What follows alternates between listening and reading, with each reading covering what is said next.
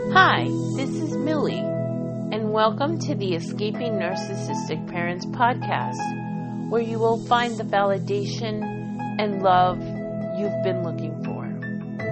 Welcome to my new listeners, and as always, thank you to my loyal listeners. I wouldn't be where I am today without you. Please follow me on Instagram at Escaping Narcissistic Mothers, all one word. And also, please consider donating to my podcast so I can continue to give you great content, and you can even have one-on-one sessions with me. Go to www.patreon.com/narcissisticparents, and I will put these links in the show notes. Okay, so what am I going to talk about today? Actually, it's my second recording because the first one had a weird noise. So, it's my phone, I think. I've had my phone for almost 3 years. 3 years. Alright, so what am I going to talk about today? I'm going to talk about the pain and the grief of losing other people because of the narcissist. Of losing other people that you love because they have sided with the narcissist. Okay.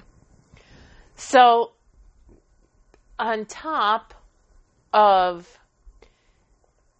figuring out that your parent is this person who has been hurting you your entire life, and that they've been doing it on purpose, and that they have been manipulating everyone around them, and that they have this fake facade that they show people, and then they treated you completely the opposite way.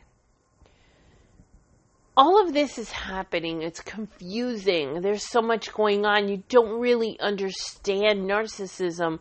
You just know something's wrong, and you have to stop contact because every time you're near the narcissist, you leave and you're upset and angry. And it's just massive amounts of confusion and anger and sadness. When things calm down a little bit, if you go no contact, what happens is you're going to lose other people, whether you chose to lose them or they chose to leave. And if you chose to lose them, that is because you realized, this is not my person. This is not my tribe. This is not someone who's supportive of me, right? And in many ways, you may have already known this. You may have already been aware that they weren't your tribe before. So it was kind of easy maybe to let go of them. But what about those family members that you didn't know how they really felt, or they were supportive of you until this happened, and they left. They're not speaking to you anymore. And now you're grieving the loss of this family member. Okay?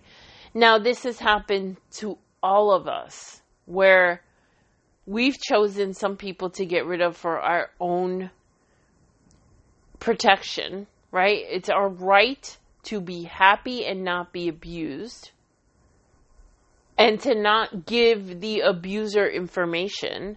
So you go no contact with several people, but then there's someone that just out of the blue, they stop talking to you. And it hurts. It hurts because you thought they were on your side. You thought they were your tribe, and they weren't. And that's the hard part of this, is realizing this person that I loved, this person that was still a part of my life, they left because they really weren't your tribe. I have one of those. And I'm dealing with it still in a way emotionally because it's crazy. It's a brother and sister that I grew up with. I mean, I know that I have 3 brothers, but I didn't know they existed till a few years ago, so they don't count. These are 2 cousins of mine. They're second cousins of mine. Their father's my first cousin, but because of all the lies and all the crap, my mother had me a little bit later. So I'm the youngest of the first cousins. So my first cousins are a whole bunch years older than me, and my second cousins are closer to my age. So these are a brother and sister, and I grew up with them. Literally lived in the same building in New York City, which is unusual, for a few years. And I've always felt very close to them. And they moved down to Florida, and it took years. I mean, we moved down here maybe 12, 13 years after they did, but we moved. And when all this happened with my mother and I went no contact, one of the 2 is in my life still. And I love him. And he knows that. And the reason is he himself grew up with a lot of problems because of his father. So he knows. He may not know it the way I know it, but he knows. So we still keep in touch, and I'm grateful to him for calling to let me know that his fiance was pregnant, because I never thought I would hear that directly from anyone, like news like that. But his sister I've spoken to several times. She is a flying monkey. I don't know to what extent she was talking to my mom, but she was definitely talking to someone who was probably telling my mom. And not only that, but when I opened up to her and tried to explain to her, hey, this is how it really was when I was growing up, she said I was a princess. And that was hurtful, and I knew at that point there was no more explaining to do.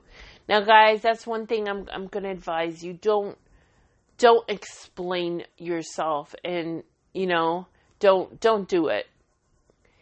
People will either know that you are telling the truth, or they will think you're lying. But explaining yourself makes you sound like you're lying, like you're the crazy one. So don't bother. Don't waste your breath. People are going to think what they think, and you can't change their minds. It's the same thing I would tell anyone who tries to discuss political issues. Don't bother. It's the same thing. Now, was that word, or her calling me a princess, hurtful? It was the most hurtful thing I've ever heard in my life, and she was calling me a princess because of what it meant. What it meant was she fell hook, line, and sinker for my mother's dysfunction. She believed my mother's facade. And the thing is, I would have loved to have known exactly what made me a princess. Because sometimes it's not concrete things that make people think that you were treated differently than you were. I bet you if I had asked her, okay, why am I a princess? She wouldn't have really had concrete things to say. She may have said, well, your mom was, put you in Catholic school, and what else, right? Anything else that came out of her mouth would have been things that she imagined in her head. Because my mother put out to the world that she was such a great mother, when she was controlling and abusive behind closed doors. So I'm still struggling with this cousin. And I know it's second cousin. As far as DNA goes, we don't share that much, right? We're second cousins. As far as I always said if my siblings were them too. Like, not really, like I didn't say they were my brother and sister, but to them I always told them, you are my brother and sister. Because I didn't have siblings growing up. So that was very hurtful. It still is very hurtful. And I've had to go through the stages of grief in order to move on. And it makes it even more complicated when I have contact with her brother. Because her brother gets it. Her brother has never been judgmental. And actually, he experienced a little bit of my mother's dysfunction. Her racism, that's a whole other podcast, but narcissists are very racist. And my cousin, the male cousin, he saw it in my mother, and so it's easier for him to believe what I'm saying. Funny enough, the racism part was about his sister, but anyway, she didn't hear it. He did.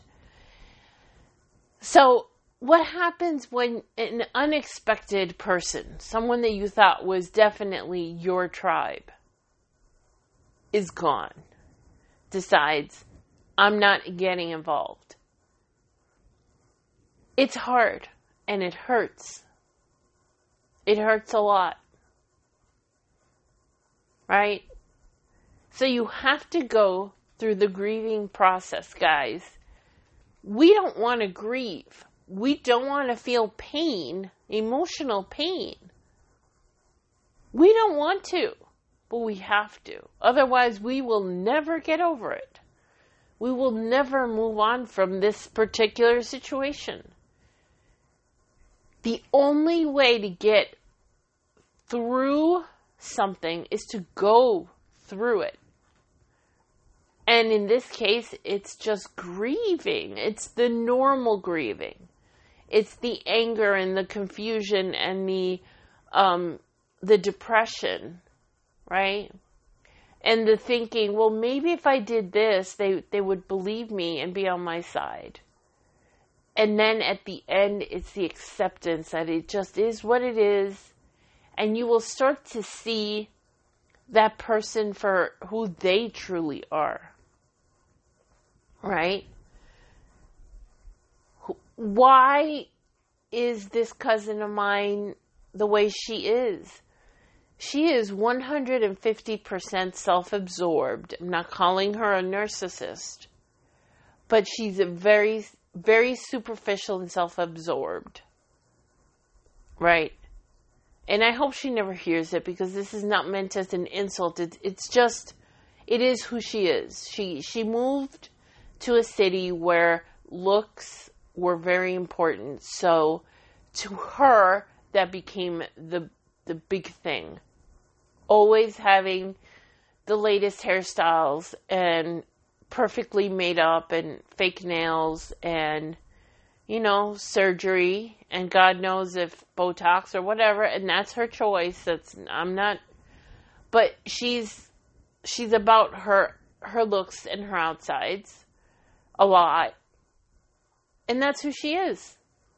And therefore, my problem is not important enough to her to be on my side.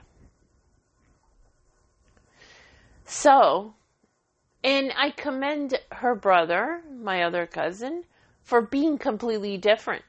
He's never picked women like that. Actually, the woman who just gave birth to their beautiful baby seems like such a normal, low-maintenance girl. I love it. I love to see that. He is picking women based on way more than, is her hair perfect or her outside. Anyway, I've gone off track, way off track. So you have to grieve this person who left. Who left you, who you thought was on your side. And then accept and see them for who they truly are. And you will see that. You will see all those things that happened in the past. And you're going to be like, it makes perfect sense that they would be one of the ones that would go away. Now, for once, I'm going to say this. Don't give up hope. Okay? Because these flying monkeys, these people who leave, or even someone that you discarded and said, they're not my tribe. In fact, you may be wrong about that. Okay? Because at the first moments, in the first months of going no contact, everyone seems like they're toxic. So you may have discarded some people or a person who totally wasn't. And you may be able to reconnect with them. And you'll figure that out in time. It's not going to be immediately. But you may be able to see, wow, they really didn't do anything to deserve me turning my back on them. Or the person who turned their back on you may very well see the truth. Because even though the narcissist did everything in their power to make you look bad to everyone else, so that if something ever happened, if you figured them out, people would be on their side, and it works.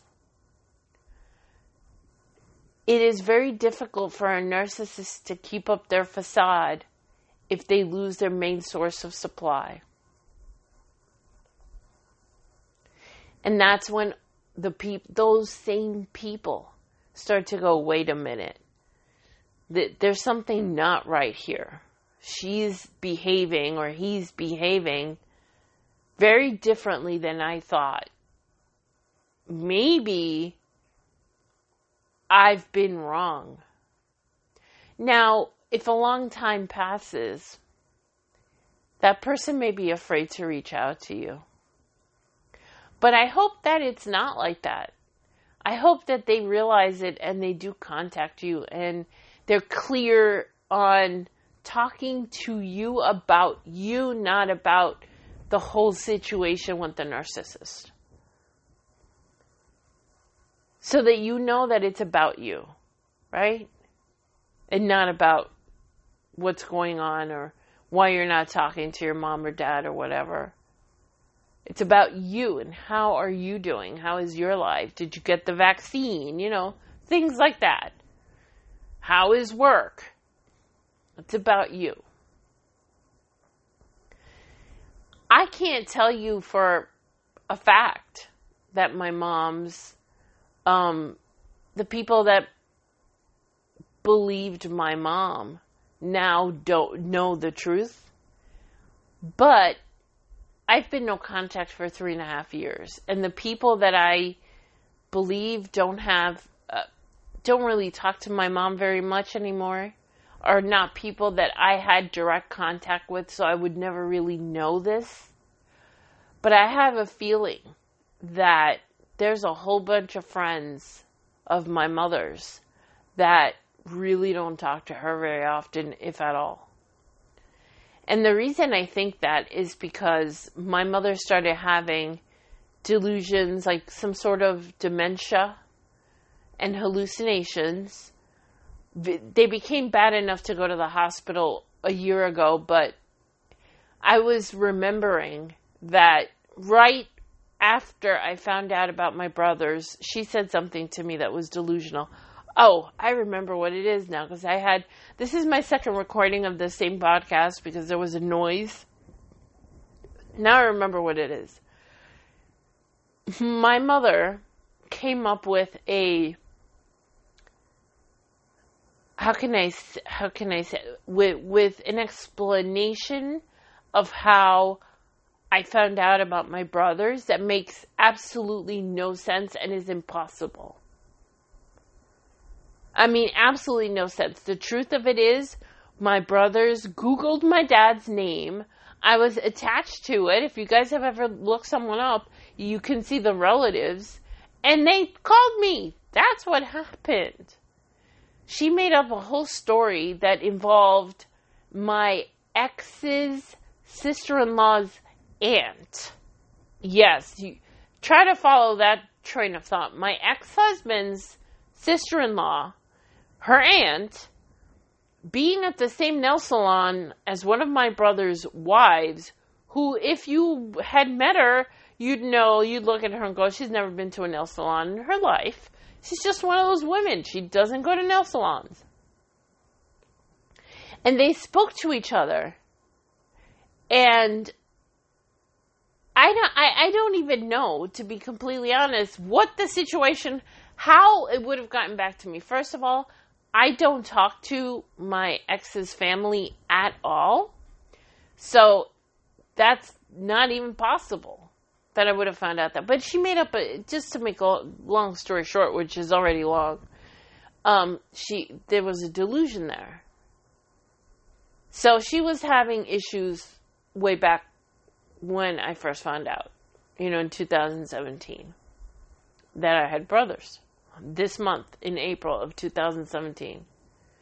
I've had some few things happen to me in April that, I talked about my narcissistic boss. I quit in April of 2012, and then I found out in April of 2017 about my brothers. This month is tricky and scary for me, because I think anything bad is going to happen, it's going to happen now. And I just realized I'm getting my first COVID vaccine on Saturday. I'm getting the first shot on Saturday. All right, well, I have to not think that way. That's kind of magical thinking. I mean, those are coincidences. That doesn't mean it's going to happen again. Okay.